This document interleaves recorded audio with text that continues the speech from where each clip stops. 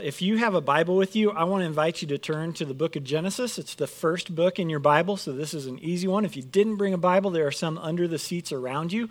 Grab one of those. If you don't own a Bible, I want you to keep one of those as your own. I love giving away Jerry's stuff, so take a Bible with you today when you go, okay? It's all yours. But Genesis, we're going to be in chapter 12, and Jerry mentioned we're continuing on in our series today, Humans of the Bible. And we're going to look at a guy today who is a really well-known human of the Bible. I wouldn't be surprised if most of you will at least recognize his name as we look at the story today of Abraham. Now, if you grew up in church, I bet you got dizzy singing about this guy. How many of you got dizzy singing about Father Abraham and his many sons? Yes, several of us. And right arm, left arm, right? Fall down, sit down. I don't remember how it went. I'm sure some kids probably sustained injuries because of the song. Hopefully that wasn't you. But Abraham's story is so much more than just a vertigo-inducing song.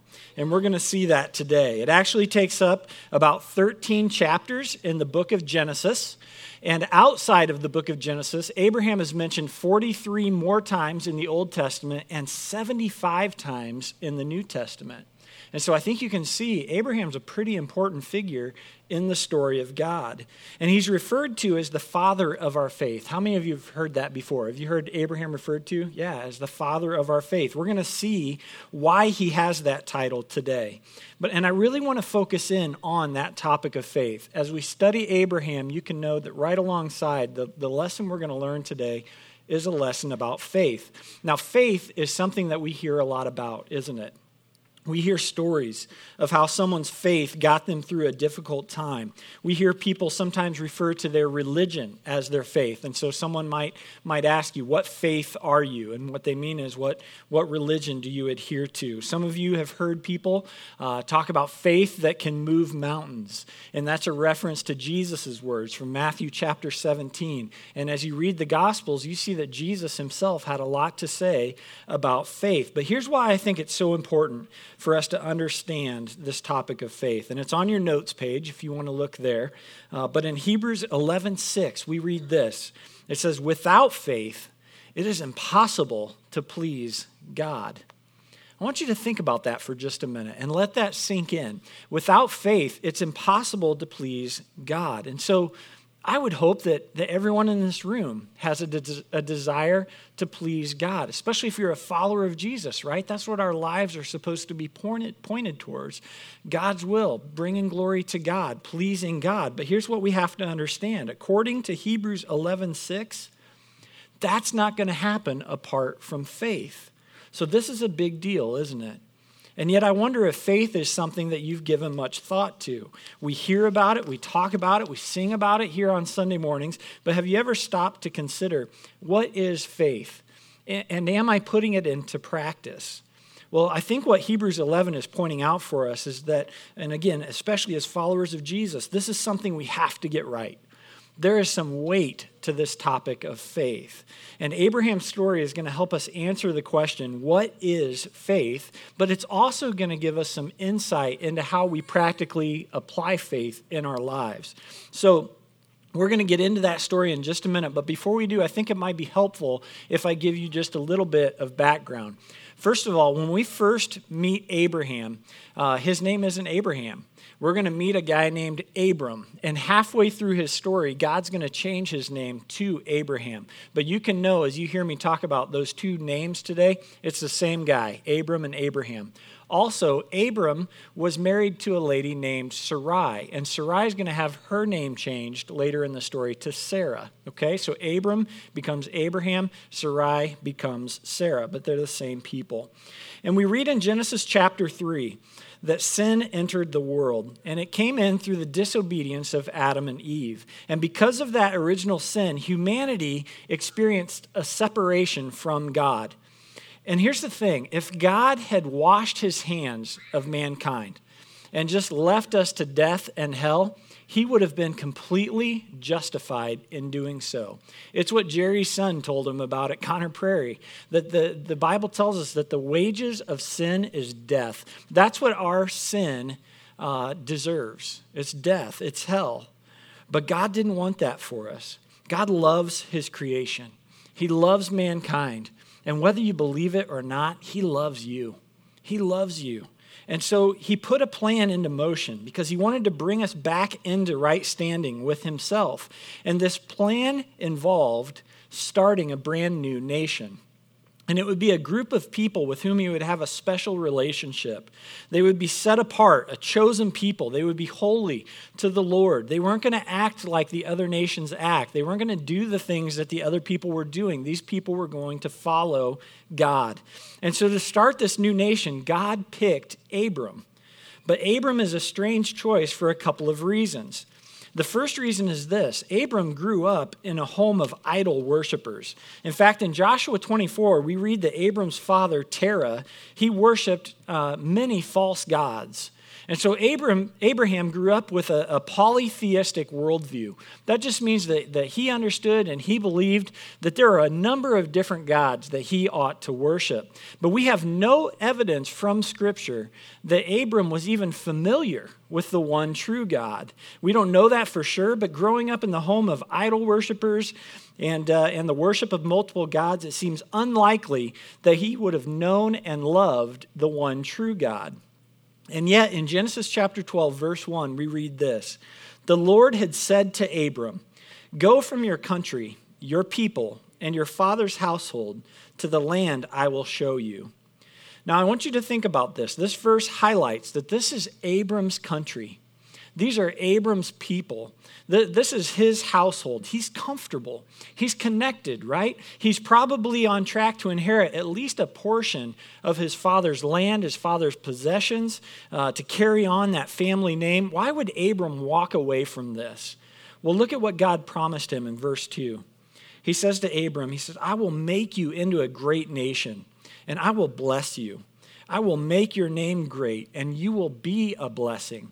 And I want you to know right there, that theme of God blessing someone so that they will then be a blessing, that's a major theme throughout Scripture. I want you to watch for that as you read God's Word. It's true for you and I too. We're blessed to be a blessing. It doesn't end with us. God wants his blessings in our lives to flow out to other people. Blessed to be a blessing. God goes on to say, "I will bless those who bless you, and whoever curses you, I will curse. And all the people on earth will be blessed through you." Now, I mentioned earlier that there were a couple of reasons why Abram was a strange choice for starting this new nation. The first was his family background, but the second is this: God's looking to start this great nation, but the Bible says that Abram and Sarai are nearly 100 years old, and they have no kids, okay? And so I want to ask you, if it was you, would you pick a couple like that? Maybe I could illustrate that for you with a couple of pictures here. Maybe you could decide who you would choose if you were going to build a nation. Here's option number one. It's a family we all know and love.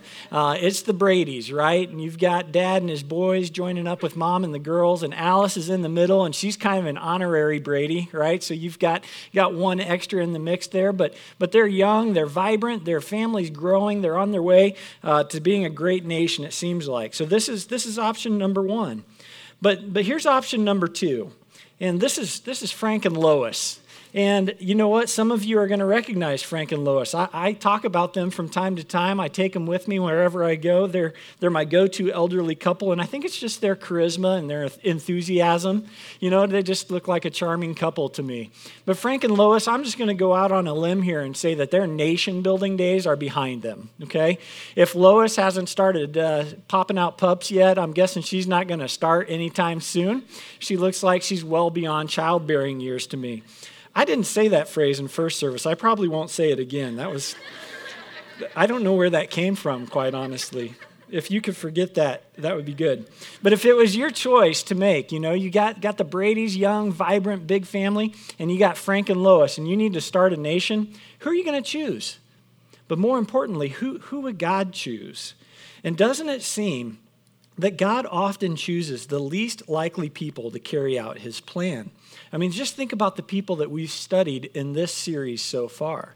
You think back to Moses, and he was a Hebrew born into Egyptian slavery. Think about Ruth. She was a Moabite woman, a foreigner in a strange land. She was viewed as the lowest of low.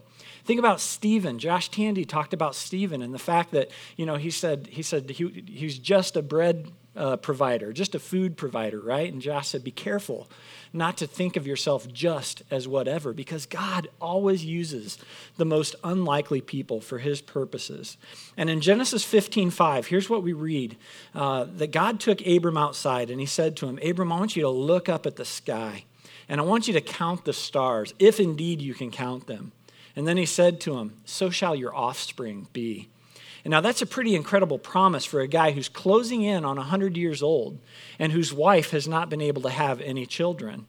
Scientists say that without a telescope, if you just go out and look up into the night sky, you can identify about 10,000 stars with the naked eye. And as Abram was likely overwhelmed at the thought of thousands of descendants, I have to believe that God was smiling. Because only God had the knowledge of the billions of stars that are in the sky. And only God knew that this promised nation would be made up not of thousands, but of billions of people, both natural born and adopted ones like you and me. And can I just remind you this morning that while our eyes may see one thing, God always sees so much more. The Bible tells us that his ways are not our ways. His thoughts are not our thoughts. His ways are higher. His thoughts are greater. And it's true that he sees so much more than we do. It was true for Abram, and it's true for you and I. God said to him, he said, Abram, I'm picking you. I'm going to build a great nation through you. I'm going to bless you with more kids and grandkids and great-grandkids than you can possibly imagine. I'm going to bless the people who bless you, and I'm going to curse the people who curse you. And that's a pretty awesome promise for Abram, don't you think? But I have to believe that the tough part was still ahead, because in order for this new nation to start, Abram's going to have to leave everything behind. All of his comfort, his family, his home. He's going to have to take his wife and go to a place that they've never been before. In fact, they don't even know where they're going. God doesn't tell them. He just says, go to the land that I will show you. But in verse 4, we read Abram's response. It says, so Abram went as the Lord had told him. Abram is obedient to what the Lord has commanded. And if you're taking notes, write this down. Faith is obeying. It's the first thing I want you to see about faith today. Faith is obeying. Just try to imagine how difficult it would have been for this elderly couple to leave. Remember, they're nearly 100 years old, and this is Haran. Okay, this is a country that's located on the border of modern-day Turkey and Syria. It's rugged terrain. It's dangerous terrain. They don't know where they're going, and they could have come up with any number of reasons to disobey this command of God, but they didn't do that. God said, go. So Abram went. No questions, no objections, just obedience. And in the New Testament, we read in Hebrews chapter 11 that by faith, Abraham, when called to go to a place he would later receive as his inheritance, obeyed and went, even though he did not know where he was going. And some of you here today, likely very much like Abram, have no idea where you're going. In just a figurative sense, life probably feels kind of out of control right now. And maybe you feel like you're stuck in a roundabout. How many of you like roundabouts? Do we have some roundabout lovers here? I know that there are some of you out there. They just confuse me. When they built all of those roundabouts off of 31, I think I spent a half an hour just trying to figure out how to get to the Carmel campus, in and out and around and around. And maybe your life feels like that sometimes. Like you're just stuck in a roundabout, going around and around and around. And you see all these exits and all these different options, but which one am I supposed to take? And you're asking God to show you, and that's good. I want you to keep on doing that. Keep asking God, what's your will for my life? But I want you to see that Abram is a great example of obeying even when you don't know where you're going. Because faith is obeying even when you're not sure where God is leading. That's never easy, but obedience is the key. If you don't know where God's leading, you obey what you do know. You don't focus on what you don't know. You say, okay, well, what has God commanded? What are the things that I do know? Jesus was asked one time, what are the two greatest, or what's the greatest commandment? And he gave him two. He said the greatest commandment is that you would love God with all your heart and with all of your soul and with all your strength. And he said the second greatest commandment is that you would love your neighbor as yourself. How are you doing with just those two things? Like if you have all these questions about what's God's will for my life, what if you just started there? What if you were just obedient to those commands for now? And I know you've got to figure out school, and you got to figure out work, and you got a mortgage to pay, and health, and kids, and on and on and on. I get that. And I think God's going to show you the way in all of that. But if you aren't being obedient in what you do know, how are you going to be obedient in what you don't know? Abraham obeyed even though he didn't know where he was going. He heard from God and he responded. He didn't need all of the answers right now. He responded to what he knew. He packed up his home, packed up his possessions. His neighbors are probably looking at him like he's crazy. His family's asking him questions to which he has absolutely no answers. All he knows is that God said go, and so he went. He obeyed. So faith is obeying. And then here's the second thing I want you to see this morning. Faith is believing. Faith is believing. And I want you to put yourself in Abraham's shoes again. He really has every reason to doubt this. God is promising this great nation, but the Bible specifically tells us that Sarah was well beyond childbearing years. Okay, well beyond it. It's not like she's kind of right on the line and she's probably not going to have any kids. No, she was well beyond it. Having kids at this point is not even on her radar. And yet God promised this child. And you know what? Abram believed. Genesis 15:6 tells us that Abram believed. He believed the Lord, and it was credited to him as righteousness. He believed that God would do what God promised he would do. And that's really important because faith isn't believing that God will do what you or I think he should do. And sometimes we get a little bit upside down on this. We think faith is believing that God is going to do what we want, and if I have enough faith, he's going to do things my way. But that's not biblical faith. Biblical faith is this. It's believing that God will do what he said he would do because he has the power to do whatever he desires. Let me say that again.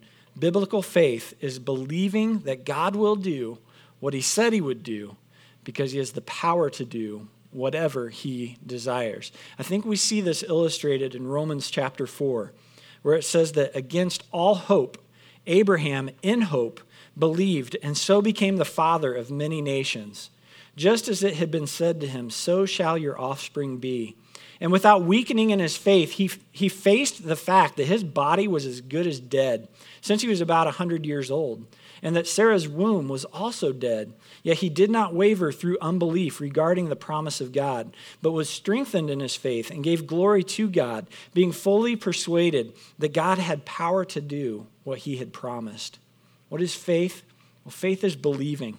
It's believing God against all hope. It's looking at a man whose body is as good as dead and his wife whose womb is also dead, and yet believing that God will do what he said he would do because he has the power to do whatever he desires. And so I wonder this morning, how are you doing with that kind of faith? How are you doing with this aspect of faith, this believing? As a follower of Jesus Christ, every part of your life is going to come down to this one question. Do I believe God? Do I believe God even when I don't get the job? Do I believe God even when I don't get into the school I wanted? Do I believe that God is good even when the test results are bad? Do I really believe and trust in God even when there seems to be no possible solution? And do you believe that God will do what he said he would do? Do you believe he has the power to do whatever he desires? Hebrews chapter 11 tells us that faith is confidence in what we hope for and assurance about what we do not see. And so I want to ask you this morning, that verse talks about what we hope for. What would you say that is for you right now? When you think about what comes to mind, what's taking your emotional energy? What's taking just your thought life? What's eating up, your time, your space? What is it right now that you're hoping for? And whatever that is, whatever it is you've identified as what you're hoping for, is it something that God has spoken clearly on? Is there something in his word where it's just black and white and God says, it is this way, it's going to be this way? Because if it is, you can trust him for that, okay? You can rest in that. You can know that God said, he's spoken on that, and he is trustworthy. You can rest in that. But here's the thing. Sometimes we put our hope in things that God hasn't spoken clearly on. And we put our hope in things that it's not so black and white. And if you have put your hope in something that God has not spoken clearly on, I want to gently suggest this morning, that it's time for you to realign your hope. And it's not bad that maybe you hope for something, but to set your hope on something that is not a promise of God, that's where we go wrong. 1 Peter 1:13 tells us that we are to set our hope fully on the grace that will be given when Christ comes again. Okay, and again, it's not that we can't hope for other things. Like I hope my kids, as they grow up, they're going to continue walking with the Lord. I hope for that. I hope, I hope for health for my family. I hope for health for my friends. I hope for a lot of different kinds of things, but my hope isn't set on those things. My hope is set on the fact that no matter how bad things get here on earth, this is all coming to an end. And when Christ comes again, there is going to be so much grace, you guys. There's going to be so much grace. That's where our hope is set. There's going to be no more tears. There's going to be no more death, no more sickness. And here's the best part. We're going to be with Jesus forever. And that's a promise. Yeah, we can celebrate that. It's awesome. It's a promise of God's word. And so if your hope is set on something less than that, I just want to suggest that you realign your hope this morning. It's a command that you can be obedient to. Every day you can pray something like this. God, my situation is overwhelming. I mean, we don't have to pull punches with God. Just let him know. I don't see a way out of this. It's overwhelming. I have no idea how this is going to play out. I'm hoping it'll go a certain way. Let him know that. I'm really hoping to see this happen. But regardless, God, my hope is set on the grace that'll be given when Christ comes again. Okay, so faith is obeying. It's being obedient to what we know. Faith is believing in God's word, believing the things that he said he will do, that he will do them because he has the power to do them. And Abraham, he was a great example of these things for us. He really was. But before we go and label Abraham as the ultimate example for life and faith, we need to take a look at what happens next in his story. Because in Genesis chapter 16, the story goes a little bit south.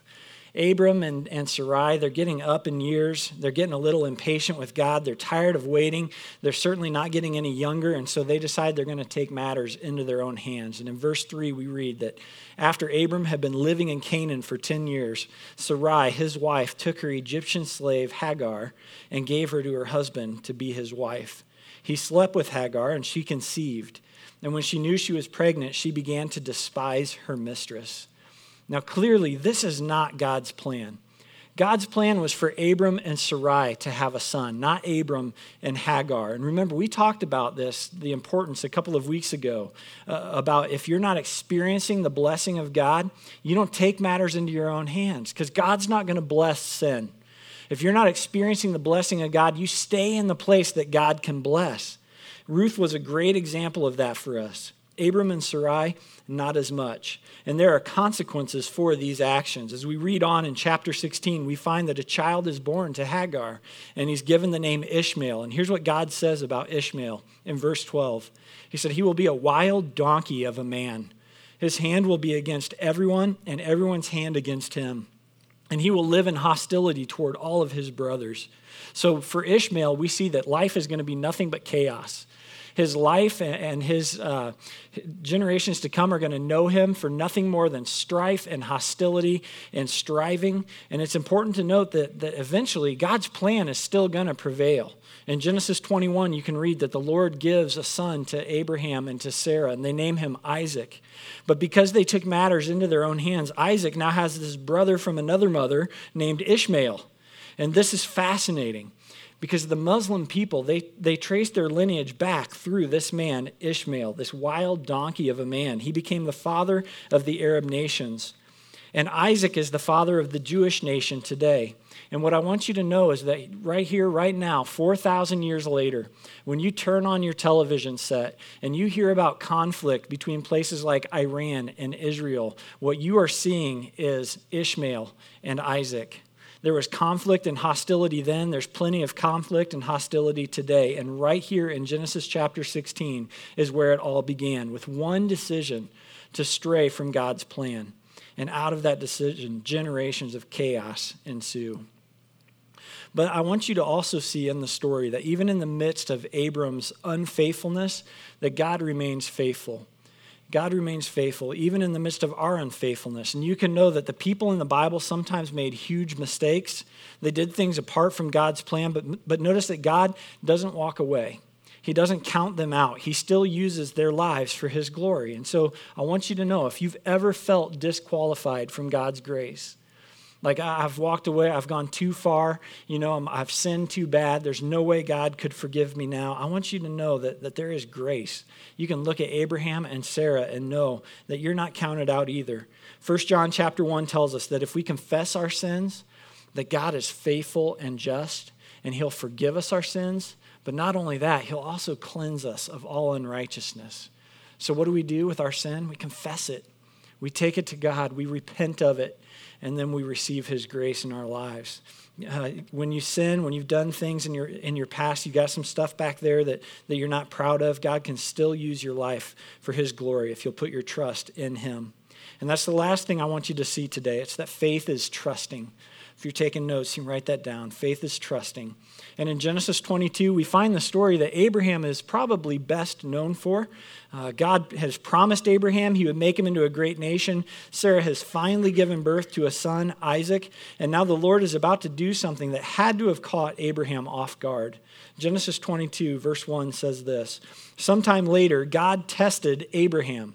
Now I want you to keep in mind, we know right from the start this is a test, but Abraham didn't know that. Okay, this is just a note for you and me. He said to him, "Abraham, here I am," he replied. And then God said, "Take your son, your only son, whom you love, Isaac, and go to the region of Moriah. Sacrifice him there as a burnt offering on a mountain I will show you." Now pause right there. Don't you think it's interesting that God goes into such great detail about the son whom he's talking about? Because wouldn't it have been easy for Abram to say, well, I'll just take Ishmael, right? But God says, no, you take your son, your only son, the one you love, Isaac. Like there's no, denying who it is that God is calling him to take. And I want to highlight, too, that we know from Deuteronomy chapter 12 that the Lord, he strictly forbids human sacrifice. This is not God saying that human sacrifice is okay, but the book of Deuteronomy had not yet been given. Abram is just getting to know the Lord. He's getting to know his ways. And God has a purpose for giving Abram this instruction. We're going to see it. But reading on for right now, it says, "Early the next morning, Abraham got up and loaded his donkey. He took with him 2 of his servants and his son Isaac. When he had cut enough wood for the burnt offering, he set out for the place God had told him about." So it's going to be a 3-day journey. 3 days to get to the top of this mountain.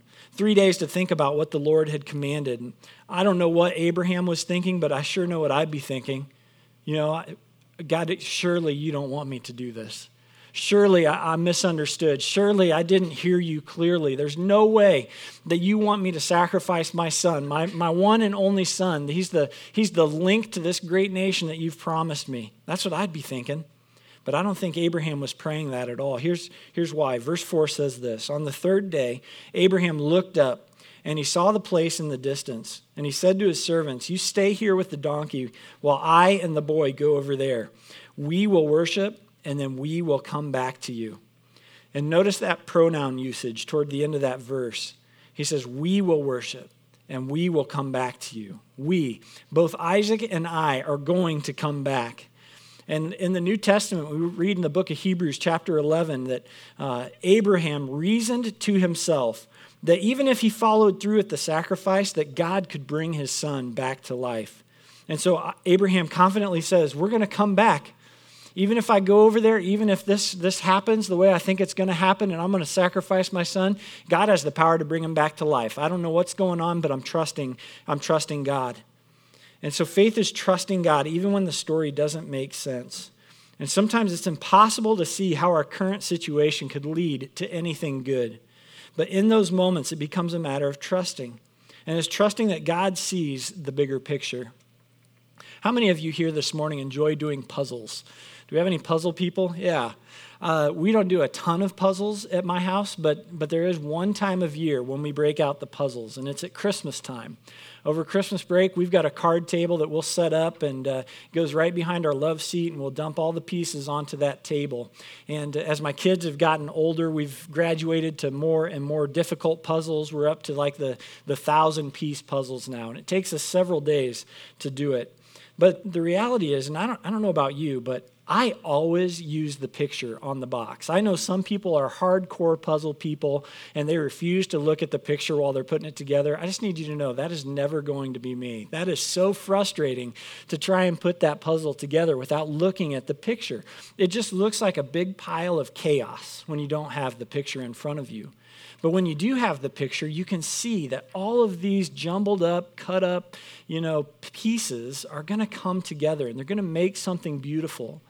And you can look at a piece from the puzzle and you can see how, okay, this color on this piece kind of blends in with that color on that piece, and the shadow over here kind of falls onto this piece. And you see how they all fit together and it kind of begins to make sense.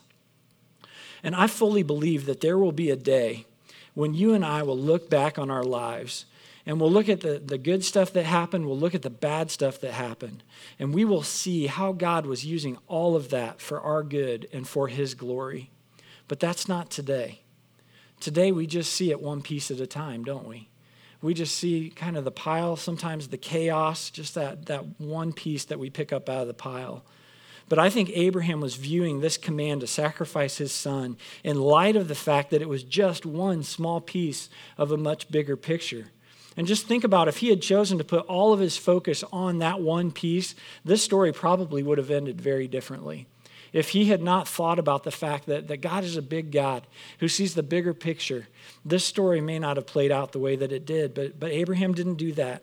He trusted that God saw that bigger picture. He trusted that God knew what he was doing. And so we read in verse 6 that they reached the place God had told them about. Abraham built an altar there and arranged the wood on it. And he bound his son Isaac, and he laid him on the altar on top of the wood. And then he reached out his hand and he took the knife to slay his son. But the angel of the Lord called out to him from heaven, "Abraham, Abraham!" "Here I am," he replied. "Do not lay a hand on the boy," he said. "Do not do anything to him. Now I know that you fear God because you have not withheld from me your son, your only son." And Abraham looked up, and there in a thicket he saw a ram caught by its thorns. And so he went over and he took the ram, and he sacrificed it as a burnt offering instead of his son. There's this literary term that I bet you'll remember from school called foreshadowing. And it's where the author gives a hint about what's going to come later. And remember when I said there's a purpose to God's command for Abraham to sacrifice his son? Well, this event on Mount Moriah with Abraham and Isaac, it's foreshadowing. This is the same region where God would later send his own son to be crucified. And for Abraham, it was just a test. But the day was coming when it would be so much more than a test. And God would actually follow through with sacrificing his own son for you and me. And it's frustrating to try and put a puzzle together without the picture. But what's even worse is getting to the end of the puzzle and realizing you're one piece short. And I wonder if there are some of you here today, when you look at your life, when you consider your life, the reality is you're a piece short, and that piece is faith. It's faith in Jesus Christ. It's obeying him and believing him and trusting in him. And so I want to ask you this morning, where are you with this? Are you obeying? I know you've got questions. I know you've got doubts, but what about what you know? What about what you know for sure that Jesus has commanded us to do? That's a good place to start. Love God, love people. You don't need all of the answers to start obeying. Just start with what you know. Are you believing? Do you believe that God will do what he said he would do? And do you believe that he has the power to do whatever he desires? And what is it that your hope is set on? Is it set fully on the grace that'll be given when Christ is revealed? He's coming back, folks. It's a promise that you can believe in. You can take that one to the bank. And finally, are you trusting? Are you trusting that God sees a bigger picture? Are you trusting that the good stuff and the bad stuff can all come together to create a picture that shows that God was always working for your eternal good and his eternal glory? Are you trusting him for that? Faith is obeying, and faith is believing, and faith is trusting. And without faith, man, it's impossible to please God. So we've got to take this serious. We've got to get this right. He has asked us to put our faith in him, and it's something that you can do today. I want to pray for us. Would you close your eyes and bow your heads with me? Father God, thank you for your love. Thank you for your faithfulness to us. Thank you. Your word tells us that even when we are faithless, you remain faithful. Thanks for being a faithful God. And I recognize this morning, Lord, that there are people in this room coming at this from all different kinds of angles. And so I think about the person here this morning who maybe is considering first-time faith. They've never put their faith in you, Lord. They've never made any kind of a commitment in you. They've never stepped out into obeying and believing and trusting, but maybe you're drawing their heart right now. Father, I pray that that would continue and that they would respond in obedience and for the first time maybe experience hope and joy and peace in their heart. Father, I pray for that kind of faith today. I also pray for my brothers and sisters here this morning who are in the middle of long-term faith. Father, they've made a commitment to you. They are a child of yours, but maybe in the midst of life and circumstances, Father, and just the long road that they've walked, maybe faith has kind of fallen by the wayside. And I pray that if that's true this morning, that you would re-energize their faith today, that maybe they would recommit to you, to live a life of faith, to live a life that's pleasing to you, a life that would bring you glory, Father. Encourage our hearts in that. Help us to keep our eyes fixed, not on what is seen, but what's unseen, not on what is temporary, but what is eternal, Father. And to set our hope fully on the grace that will be given when Christ is revealed. Come, Lord Jesus. We pray, come, Lord Jesus, and give us faith until that day. It's in Christ's name we pray. Amen.